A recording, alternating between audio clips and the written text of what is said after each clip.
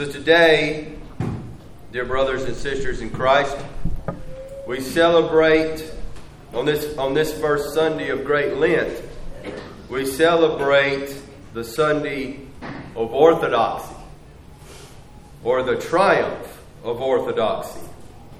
Now, on this first Sunday of the Great Fast, the Church guides us.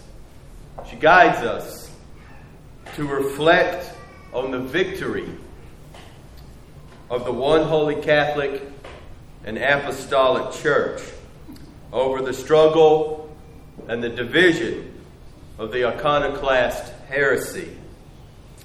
In conjunction with this, the Church also guides us to reflect and remember on this day who, through the grace of our Lord, those who fought for the faith, through word, through teaching, and through deed, against many, many heresies throughout the 2,000 years of the Church. The Church calls us to reflect on those who suffered, to proclaim the truth of the faith, and those who struggled to restore the icons to their rightful place in the Church. During the 8th and 9th century, and for nearly over 100 years, well, almost right at 100 years, the Church of Christ was troubled, and was troubled by the persecution of those who opposed the veneration of icons, those who falsely claimed this to be idol worship. So the Church endured this heresy beginning with the reign of Emperor Leo III in the year 741, and it ended in the reign of Emperor Theophilus in the year 842. So 101 years the Church endured this heresy. Now, after the death of Theophilus, his widow, the Empress Theodora, together with Methodius, who was the Patriarch of Constantinople at that time, and of course both of who are canonized as saints in the Church, reestablished the truth of Orthodox worship and spirituality. Saint Theodora herself stood before, and we read this in the Synaxarion from today that we heard of in Orthros. She stood before Saint Methodius and venerated the icon of the Theotokos before a large crowd. And after she venerated the icon, she turned to the crowd before her and she proclaimed, "If anyone does not offer relative worship to the holy icons, not adorning them as though they were gods, but venerating them out of love as images of the archetype," out of love of those who our icons depict. She said, "Let them be anathema," which of course means to reject. Then with common prayer and fasting during the first week of Great Lent, she asked God's forgiveness for her husband Theophilus, who himself was an iconoclast. And after this, on the first Sunday of Lent, she and her son Michael, who by now was emperor, made a procession with all the clergy and people, thus restoring the holy icons and once again adorning the Church with their radiant presence. And in just a few short minutes, short time from now, my friends, we too will make this procession around the Church, the same one that they did, not as a reenactment of the thing which happened back then, but us participating, as you have heard me multiple times say, participating in that act, just as they did. And therefore, proclaiming the truth of the faith that has been given to us throughout the ages.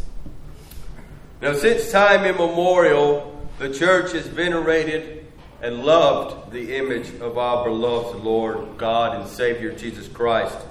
We see this expressed in the early church historical accounts. We see it expressed throughout Scripture and throughout the traditions of the church, not only then, but also now. The icons that we have in our churches, in our homes, in our workspaces, are not merely painted pictures on a piece of wood, which I'm sure we all know.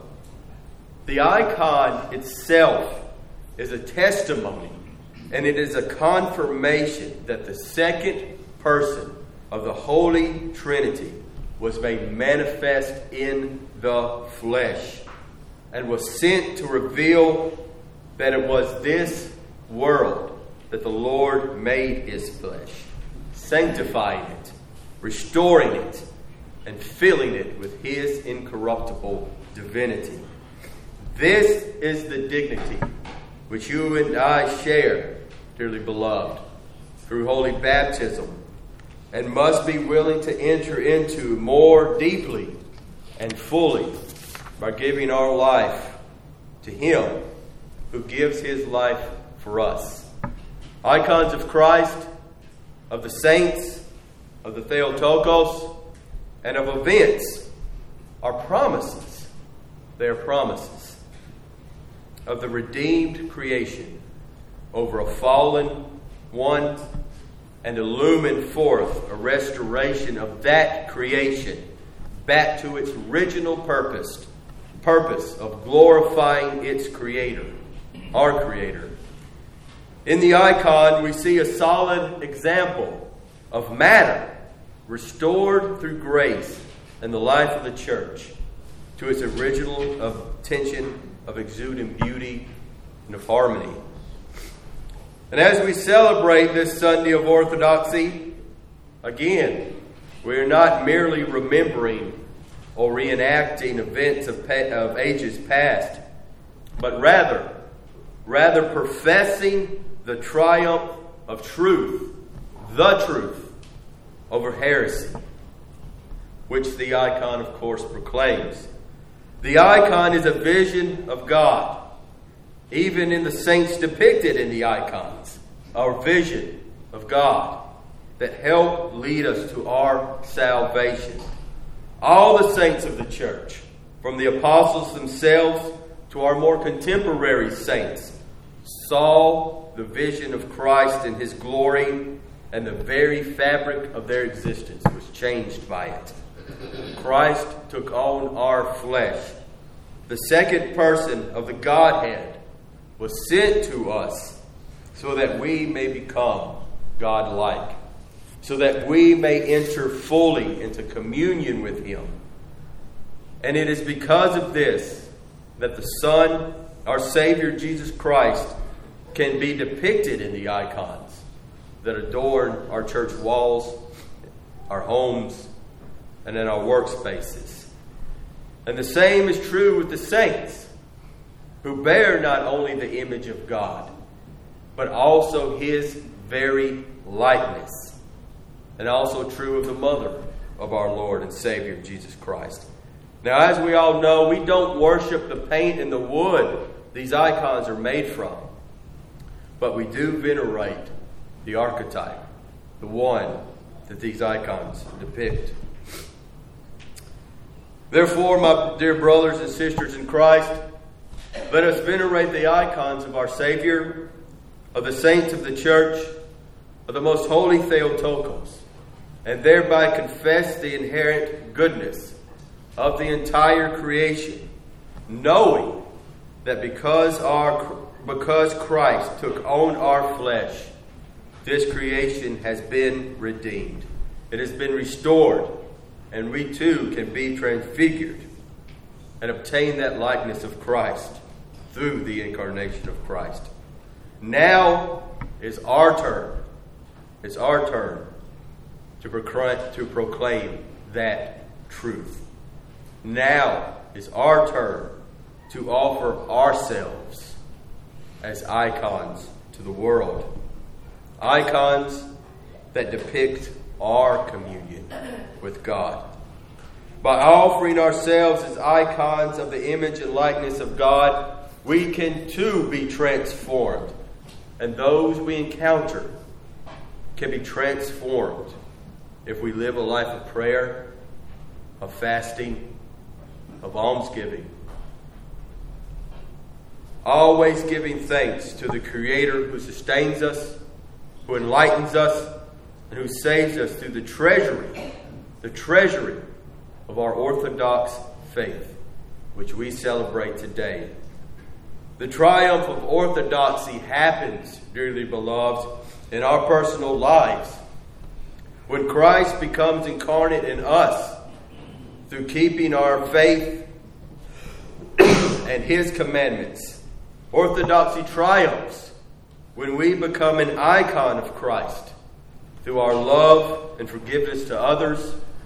Orthodoxy triumphs when the falsehood of our passions are denounced and Christ is enthroned as the King and the Savior in our hearts. Orthodoxy triumphs when we proclaim the truth, the one truth, because there is only one truth. There are not 100,000 truths. There is one truth. When we proclaim that to others and to ourselves. Today is the first day of the rest of Great Lent, a time when we fortify ourselves by abstaining from certain foods, from striving to abstain from sin, and abstain from devouring our neighbors with criticism and indifference. So I pray, dearly beloved, let us keep the image of Christ within us, the icon of Christ within us. And let us serve one another with our works of charity, almsgiving, prayer, and Christ-like love. Let us build up the church by placing our time and our talents into those things that neither rust nor moth can destroy, that will benefit us for eternity. And let us give thanks to God who brought us here today, who has given us the treasury of our Orthodox faith and the vision of God, which is the salvation for the world. The triumph of orthodoxy is the triumph of the only true and living way which leads us and the whole world to salvation. I pray that this Lent, I pray that we enter more deeply into this. I pray that we embrace this during this Lent. And I pray that we confess this. And I pray to let us fervently live out our orthodoxy by becoming an icon of Christ through the grace and mercy of our God, Father, Son, and Holy Spirit. Amen.